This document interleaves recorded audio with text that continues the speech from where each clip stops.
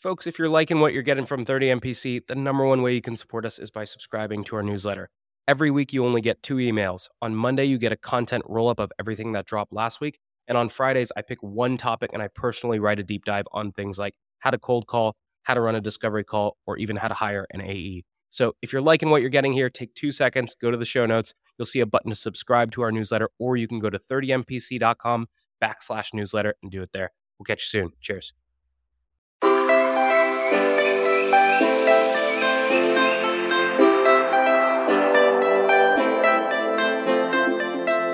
Good morning, everybody, and welcome to this episode of 30 Minutes to President's Club. My name is Armand Farouk, and I'm here with my co-host, Nick Skelski. And today, we have the man who heads up all of SDR over at the one and only Orum.io. It's Mr. Terry Husayn. Nick, why should people listen? Terry is a cold calling machine. He is cold. He's a caller. He's a machine. Well, he's not cold. He was a nice guy, but this was a great interview. If you want to get better at booking meetings using the magic device called the phone, give it a listen. He is a warm, a 3, a 2, a 1, a warm calling machine. Today's tip to optimize your sales day is brought to you by Boomerang. If you get an email and the action required on that email is going to take you less than 2 minutes to do it on the spot. It's not worth adding it to your to-do list, having to look at the item, remember what you need to do. That's going to take you more than 2 minutes anyway, so do it on the spot, get it off your plate. Now, we documented our best templates and tips to help you optimize your sales day with our friends at Boomerang, and you can get that documentation for free at the link in the show notes. This actionable competitive tactic from Clue is the trap question. Steer discovery toward the winning zone. If we're competing with a podcast that has no newsletter or webinar series, we might ask a trap question like, how do you figure out if those podcast listeners are making their way to your mailing list? And when you're in a head-to-head, there's no better way to prepare for your next competitive battle than with our trap questions and battle card templates from our friends at Clue. The link's in the show notes. Otter AI's Autopilot for Sales gives you the freedom to sell on your discovery calls by taking notes for you. One of the best ways to deepen your discovery is to ask your prospect about the impetus behind their goals. So when a prospect tells me they want to advertise on more sales podcasts, I'll say, well, it's not every day that you wake up and decide you want to sponsor a podcast. What's causing you to even explore this in the first place? Now, we put together the ultimate discovery checklist with our friends at Otter AI, which you can get for free at the link in the show notes. Gong's going to help you run the 5-minute drill at the end of all of your calls today. At the end of a call, pressure test the prospect with 3 questions. Number 1, do you want to buy? If the answer is no, why set a next step at all? Number 2, when do you want to buy? If it's tomorrow, we got to move fast. Number 3, how do you buy? Based on the first 2 answers, I can now adequately decide if and how I set a next step. And this was stolen from the Gong 30MPC 90-minute masterclass, and you can steal it too in the show notes. Today's deal acceleration cheat code is brought to you by Pipedrive, which is a CRM built by sellers for sellers. The best way to drive your pipeline forward is to every single day pull up a list of all of your open opportunities and look at each opportunity by stage and think, what can I do today that will increase my likelihood of winning this deal? That's how you keep your ops moving forward in between meetings that you have on the calendar. Now, we documented 5 cheat codes that can help you cut your sales cycle in half with Pipedrive. There's a link in the show notes to steal them. All right, Terry, welcome to the show. We start every single episode with your top 3 actionable takeaways, so let's get your 3. All right.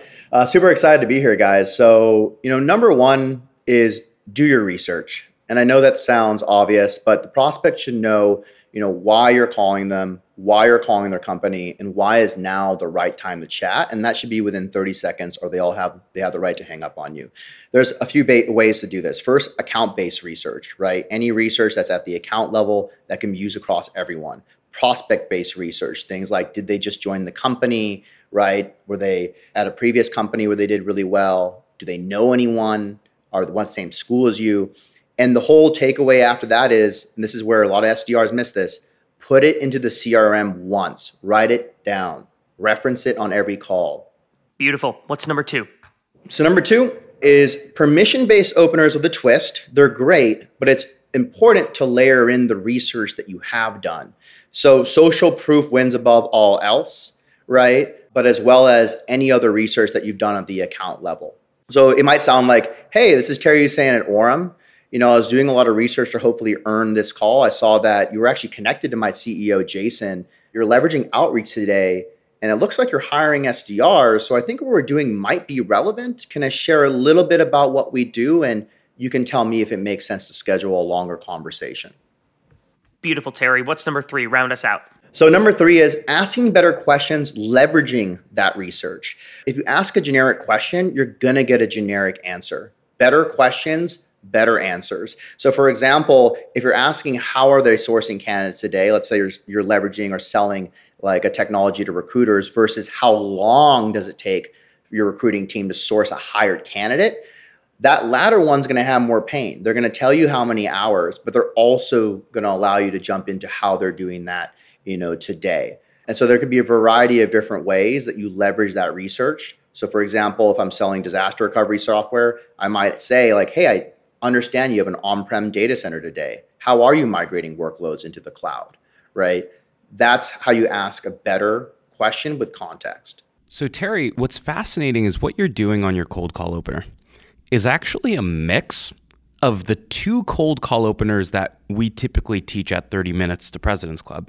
The first is the permission-based opener, which tends to be Nick's favorite, and the other is the heard the name tossed around opener, which is mine, where you lead with context, right? One of the challenges with the permission-based opener is if someone picks up the phone and you just say, hey, this is Terry from Orum, you weren't expecting my call, but can I get 27 seconds to tell you why I'm calling, and then you can hang up on me then? Literally, they're going to be like, okay, but I have no idea what you do. And now they're just like, all right, this could be rolling the dice and they could be trying to sell me a fried chicken for all I know. And so what you're doing is you're instead just adding, hey, I know you're CEO, right? You're basically saying like, hey, I'm in the same space as you, right? Can I give you a reason why I'm calling? You have some creative ways around how to do social proofing in that opener. Can you talk about how you find things or what you use before you use the permission-based opener? Yeah, and I love that segue because this is a tactic that we use a lot at Orum. And for those who are unfamiliar with Orum, we're a live conversation platform. So we're delivering instant live conversations. That does allow us, especially on the enterprise side, to be very strategic. We will call along all different sorts of titles, including the individual contributors of our technology, right? Like an SDR, an AE, or even a sales ops person. And that's where we'll actually grab information, Armand. So we might confirm that they're on a specific tech stack. Or an SDR might say, yeah, actually, I'm spending 3 hours a day cold calling. And so, what this actually sounds like is, for example, one of my SDRs, Dave, on the team, crushed it on a cold call where, the SDR manager had given an objection. And he, understood, hey, I understand, like, doesn't sound like you guys are mass dialing, but I spoke to, so-and-so on your team yesterday, and they mentioned that they spend about 2 to 3 hours on the phone, right? So if we're able to reduce that to 15 to 20 minutes, they have more time for other revenue generating activities, that would be worth taking a look at. And, now the SDR manager knows that, hey, this person has spoken to other people, they have the research, and they know the pain points. So they're not going to say, hey, that SDR is lying. They're a business person. So they said, yeah, actually, got it. So you can you can save me time. Got it. This isn't about making 1,000 dials. This is about time savings. Okay, we'd love to chat. Terry, I'm curious about that first conversation actually, like with the SDR, with the people that are lower in the organization, because I feel like most salespeople, when they're making cold calls, they're so focused on, I need to get the meeting. And I don't know if you're necessarily, are you scheduling a meeting with these SDRs? Are you calling and just being like, hey, can you tell me how long you spend cold calling a day? How are you opening those calls? Is it still a permission-based opener? And then how do you actually run that cold call to someone lower when you're just trying to get intel? I think it's unique to us that we might run a lightning demo, like a really quick demo is the definition of a lightning demo, with like an individual contributor so that we could build some sort of groundswell, but we don't have to. And the way that we approach it is exactly the same way that we would approach any other conversation. So we still leverage that research. It's mostly account-based because if you're trying to do personalization on every IC, that's just a lot of time. But using the account-based research. And then the thing that's a little bit different, Nick, is we always know what the objection is going to be. I'm not the right person. I don't have power, right? And so we're always in the process saying, hey, totally understand that you're probably not the one making the final decisions on technology or even potentially taking the first look at it. My purpose in calling was just to understand if you guys had that pain. Over here, I was an SDR previously at Xroll, right? And start trying to get into that IC thing. Like we're using outreach, you're using outreach. And so that allows us to kind of jump into it. And surprisingly, a lot of ICs are not used to getting called. The other secondary piece is, what if you're not talking to an IC? What if you're talking to a director, but they're a tangential role? Like, for example, let's say you're selling recruiting technology, but you're not talking to the director of recruiting. Maybe you're talking to the director of engineering instead, because you know that they need to fill engineering roles. And you're just asking them, hey, I'm just generally curious, like how long does it take for you to source and hire an engineering candidate? The purpose is not to book a meeting, as you mentioned. The purpose is to get the information to use for when you get to the right person so that you can give that context. And now you're having a business conversation and not an objection of we don't have pain. So let's say I am that like head of engineering and you and I have a 3.5-minute conversation where I bemoan how much time it takes me to get a candidate recruited in, and I'm clearly frustrated. And let's say that meeting ends and I don't get you a referral, right? Like, I'm running into another meeting and you don't end with me saying, hey, let me intro you to the head of recruiting. But you have some intel and you are aware that there is clear pain here and it's coming from someone in the organization. How are you weaving that into, let's say now you go call Armand, who is the head of recruiting.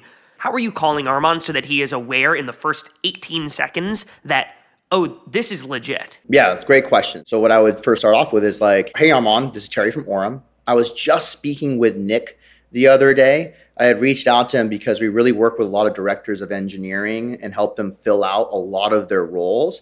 And after speaking to him, I realized I should have actually reached out to you first. But lucky enough, we did discuss a lot of the pain points. He mentioned how it takes about 30 to 60 days to source candidates, even just into the first stage one. And we actually help with that. So could I share a little bit about what we do? And you can tell me if it makes sense to schedule the conversation. One of the nuances I like about what you're doing there, Terry, is I really love the phrase where you're like, I realized I should have been reaching out to you, because what you're doing is you're saying like, oh, like I might have, you're not saying, oh, I screwed up. You're like, oh, I actually had this hypothesis and I realized I was a little bit wrong. You're not this like seller with all of this bravado about how I've got it perfect all the time. You're like, hey, I talked to this person and I realized I didn't always get it right. I should have been talking to you. I feel like when you sort of admit that, they're far more open to have a conversation with you. Terry, I want to actually go back to the point where you end that call with the director of engineering, because there are a lot of things that you're doing that are super powerful in that handoff motion. My guess is you don't get to the end of the 3 or 4 questions you're asking them and say, okay, bye. Right? My guess is you're asking for a referral, or you're asking for permission to use their name, or maybe you want an introduction that they can forward. What are you doing to make that transition as smooth as possible? Yes, I'm glad you brought that up. I should have clarified. We are trying to push for the referral. And I always tell SDRs, like, don't put work on them, right? Like, this is why account-based research is so important. We do it once, is I might say, well, hey, Nick, it was great to chat with you. I appreciate this. I think our solution actually, based off what you mentioned, might be a fit. This is what we do, short 30-second, 60-second pitch. Do you mind introducing me to Armand? Right? I see that he's the director of recruiting, right? So you would go ahead and lean into that. And many times, like I look at our ratios, it's about 1/3 are like, no, I don't feel comfortable dropping the name, but you should reach out to them. And then 2 are like, yeah, like you can mention we spoke. It's a mix of you could mention we spoke and also like send me an email, I'll intro. Mostly like I'll mention we spoke. And then what we do is we actually leverage the referral sequence in Outreach that was created by Sam Nelson. It's one of the top performing sequences that Outreach ever created. And we use it, you're talking 60, 70% reply rates, right? So the email might look to you, Armand, if I don't get you on the phone, might say, hey, Nick told me we should chat. And then just a very short email. So to your point, there's a strategy around getting the referral. If not, can I mention that we spoke? If not, all right, I'll have to use that information when we get connected. So this is super important to note, because what you've done is you've created a pecking order of what you want out of your customer, and that's sort of the order in which you're asking for things. So your number one preference is, I get Nick to introduce me to Armand, right? That is your number one preference. But to your point, that's a lot of work. So what you're doing to minimize that work is you're saying, hey, I think I need to talk to Armand, right? I'm making it as obvious as humanly possible who I need to talk to next. And if you can't get that, then what you're doing is you're saying, can I at least mention our name? And you have a sequence in your back pocket ready for when that happens. And then the final and last ditch effort is if they say, no, you cannot, you're probably baking that all the way back into your account research that you talked about in your first actionable takeaway, and you're using that in every single cold call that you have moving forward. Do I have that right? Yeah, I think the only thing to note is that we're still reaching out to you in this case, right? And Nick at the same time. And so like we definitely want to target the ICP titles first, but we throw in the other mix so that if it so happens and the stars align that we end up talking to other people before that IC, that we've kind of built a groundswell. Sometimes there's cases where we talk to more than one person who both drop the same person's name, right? And so we're able to have that. To your point, like social proof wins usually in terms of getting into a conversation, but ideally they're just connecting with, the director of recruiting in this example out of the gate. But this is just additional quivers that most teams don't do that could help you overcome the objections or get right into a business conversation. So Terry, let's go through, you've had this great conversation with a director of engineering, you've had this great conversation with an SDR. You mentioned this referral sequence. I've actually personally never seen, big fan of Sam Nelson, but never seen his referral sequence before. You had a super interesting subject line that you mentioned. It was, Nick told me we should speak, right? Which is pretty direct. What goes into that first email and then the follow-up touches in that referral sequence? So in this case, it might be like, hey, I'm emailing you, Armand. Nick said we should talk. Hope all is well. Nick said we should talk. I'd love to show you what we're doing in Orum and why Nick passed me your name. Do you have time over the next few days? Here's a calendar link. It is surprising to see that that email gets, roughly about a 15% reply rate, but because it lacks context, but many people then respond with asking for context and sometimes just straight booking time. And then next is really just a phone call. You send a connection request. You have another call, usually using a voicemail drop. And then the secondary email, which has, again, the secondary email, is just a reply to that first email. And it's just saying, hey, just make sure you got my first email. I know it can fall through the cracks. How does your calendar look for a quick call? During my conversation with Nick, and this is where this is automated. Typically, you put this research in ahead of time. These were some of the things that we discussed. I have time. And then you put in your CTA. Well, what's really smart about this is where a lot of salespeople screw things up is they talk to that director of engineering and they have that 3.5-minute conversation and they've got a bunch of notes. And now they know they're going to Armand and they send him the subject line, same as you, Nick said we should talk, but they think that they have to include every minutia piece of context from that first conversation. And the email ends up being this massive wall of text and you overwhelm the other person. All you are doing, actually, you do have context. It's Nick said we should talk. And when you get them to reply, they are now opting into saying, wait, what is this about? Which is much, much better than you including everything all at once. You're asking them to make just one decision, which is, okay, do I believe Nick is credible enough to that I want to talk to someone that he said I should talk to? Armand, you might not always agree with the people I say you should talk with. You're not asking him to make two decisions, which is evaluate Nick's credibility as a referrer of you should talk with this salesperson and the message. You're actually bisecting it into two different decisions. I want to ask you, Terry, about how you are positioning what you do. When you use that permission-based opener and they say, all right, Terry, tell me why you called. How are you approaching that piece of that conversation? What do you say? Great question. So in case of Orum, right, and they say, what do you do? I'll say, well, here, Orum's a live conversation platform. We allow you to dial anywhere between 2 to sometimes up to 10 numbers at the same time, and we connect you with live prospects.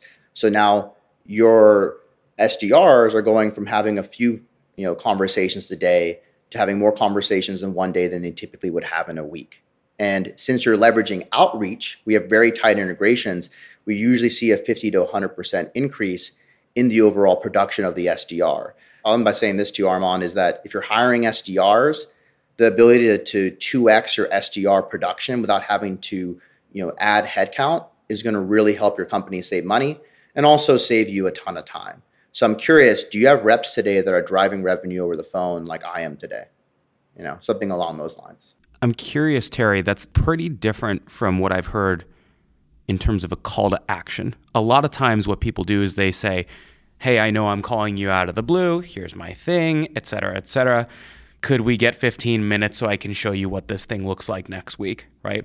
I'm curious, why are you leading with a discovery question, which is, I'm curious, do you have this problem or do you have anyone that's similar to our situation, ABC, instead of just asking for the meeting flat out? Because they could be disqualified. They could not be a good account. They could say, actually, like we only have one SDR that we're hiring for. And currently, like, I know you did your research around outreach. We actually moved to, Groove, which we don't integrate with yet, right? If the SDR had booked that meeting for the AE would have been like, wait, why didn't you qualify them at all? So I think we always jump into qualifying questions first, typically because those questions, as you notice, are more open-ended, and then they can lead to business conversations, and us can actually derive more pain so that we have like really good show rates and really good qualification rates. I think that question you ask is kind of cool because it's almost sort of like meta. It's like, I'm curious, do you have other people that are driving revenue using the phone like I am right now? Because it's hard for them to be like, well, cold calling doesn't work because like you're on the phone with them. Clearly you've made that connection. What do you do when you call a sales leader who's like, well, we don't believe in cold calling? When there's almost like a philosophical conflict, do you try to convince them? Do you just say, all right, whatever, move on to the next person? Like, what's your take on how hard you will try to overcome like certain objections versus just cutting the cord and calling somebody else? Man, the number of VPs of sales or sales leaders that don't believe in cold calling, but their reps have a KPI of $80 to $100 a day is mind blowing. So the first thing that we always step back with is understanding like, what about cold calling do you not believe in? Right? Because there's a variety, like what you want to do with the objection is first empathize. Hey, I totally understand. Like cold calling has fallen out of vogue. It's a very difficult thing to execute on, and not everyone sees value there. Like what parts of the cold calling process, right? So let's say, and it could be any technology. What part of X process? Why reasoning? And get them to open up as to why they don't like it. And many times what we find is, at least in the terms of Orum, is it's not that they don't believe in cold calling, is that the cold calling without connects is a waste of time. So having the reps spend 3 to 4 hours making, calls to speak to no one is invaluable. But when I ask, well, hey, if your reps actually get connected to the target prospect and they've qualified them a little bit beforehand, like, do they have a good conversation? Do they book meetings? Yeah, we do. But, I don't want them wasting time listening to the phone ring. So it's like, okay. So this is where Orum comes in, right? And I've got an objection handle. Now, on the alternative, they're like, we don't believe in it at all, and our reps don't have any dial KPIs. Maybe they're making 10 to 20 dials a day.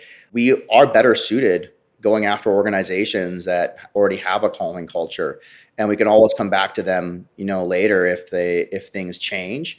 But that's where I would honestly DQ that person or the account. Terry, I want to talk about objections, and I want to talk about one that's sort of timely right now, where I feel like a lot of SDRs and BDRs are getting hit with objections related to the economic environment, where like you call a VP of sales and they might even have some interest, but they're like, hey, like right now, budget's totally frozen. Like I can't spend anything right now. So sorry, not interested. How is your team responding to objections like that? So first I'll give what the normal objection handle is, right? Hey, we have no budget. It's a tough time. Usually we say, hey, totally understand. Budgets are constantly moving targets.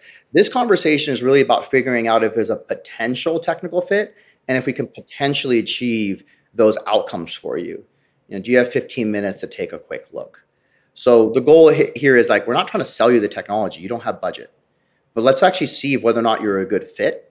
And then to take it a step further, especially for those that have a technology that requires a lot of best practices, you can always leverage we'll share the best practices so that you understand how to build your foundation so that when it comes time to start putting things on the house, it doesn't crumble and that you're ready to take advantage of acceleration. You want to be the person who actually knows what to do now so that they can execute later.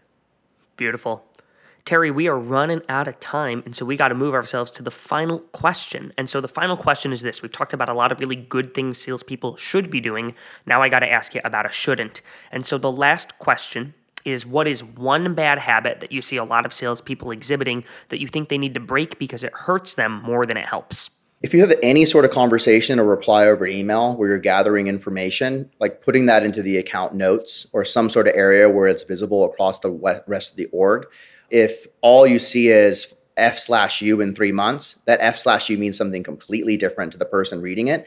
But I've seen reps even trip up on themselves. Calling, for example, let's say you spoke to the director of engineering, get a good conversation, and then you called the director of recruiting, but you don't have your notes in front of you that you spoke to so-and-so. You left on vacation, you came back, you forgot. You could have easily booked that meeting. So what I realized is that reps this is a bad habit of not putting the notes that you had with a specific person at the account level so they can be referenced when you connect with other people. It's a mess at every organization. It's a best practice that has to be, really drilled in. Boom. You think you're going to remember, but you probably won't. So take the 18 seconds to put it in and it'll pay dividends down the line. Terry, thank you for joining us. Everybody, stick around for a 60-second recap coming up soon. Today's prospecting tip is brought to you by Woodpecker. When you're sending a sales email, you generally want to avoid putting punctuation in the subject line. If you've got an exclamation point, it makes it seem like you're shouting at them, "Look at this amazing offer," and a question mark just smells salesy, so avoid punctuation. Now, if you want to steal my full sales cadence from my friends at Woodpecker, there's a link in the show notes for you to go get it and try it for free. This week's actionable prospecting tactic is from 6 Sense, who shows you the prospects who are most likely to buy so you can get more meetings with fewer activities. Personalizing cold emails requires you to only change the first paragraph in a trigger template. All you have to do is tie the research to the problem you solve in paragraph 1, and then switch that out while you leave paragraphs 2 and 3, your solution and call to action, exactly the same. And so we are giving you 6 of these trigger templates with our partners at 6 Sense. The link is in the show notes. Today's tactic to triple your connect rate is brought to you by RocketReach, who provides data that lets you reach out to the right person at the right account at the right time. Every time you're reaching out to an account, pull down the contacts. Again, yes, I know it sucks, but the average tech tenure is 2 years, which means 50% of the workforce turns over every year. So look up the account, pull anyone who was hired, and scratch anyone who was left. And one way you can pull verified and accurate data is with RocketReach. So if you like this, check out their toolkit on 8 ways to triple your cold call connects in the show notes. Your top 4 takeaways from this episode with Terry Husayn include: number 1, call people one level down in the management chain to get intel on the people who are one level up. Number 2, when you do, before you get off that call, ask for the referral to the right DM. First, try to get that referral, and if not, get permission to use their name. Number 3, if that next person doesn't pick up the phone, send them an email with the subject line, "Nick said we should speak." And then lastly, number 4, take all of that intel that you get, in addition to that account level research and the prospect level research, and put it all in one page when you're dialing so you can constantly build your understanding of the account and use that as ammo in every cold call. Alrighty, Nick, how could people help us out here? Let Terry know if you liked the episode. At the end, he said, "Guys, did I do a good job?" And I said, "I thought you did, but let's let the audience be the verdict." So if you enjoyed Terry's episode, send him a note on LinkedIn, let him know, and we'll see you next week on the show.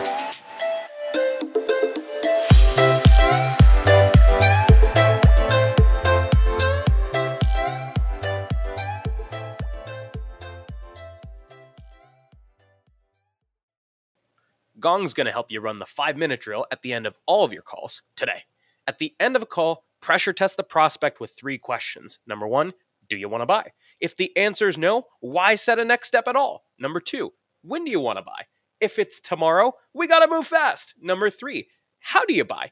Based on the first 2 answers, I can now adequately decide if and how I set a next step. And this was stolen from the Gong 30 MPC 90-minute masterclass, and you can steal it too in the show notes.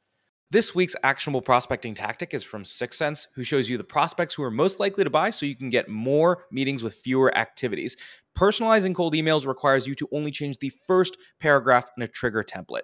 All you have to do is tie the research to the problem you solve in paragraph 1, and then switch that out while you leave paragraphs 2 and 3, your solution and call to action, exactly the same. And so we are giving you 6 of these trigger templates with our partners at 6 Sense. The link is in the show notes.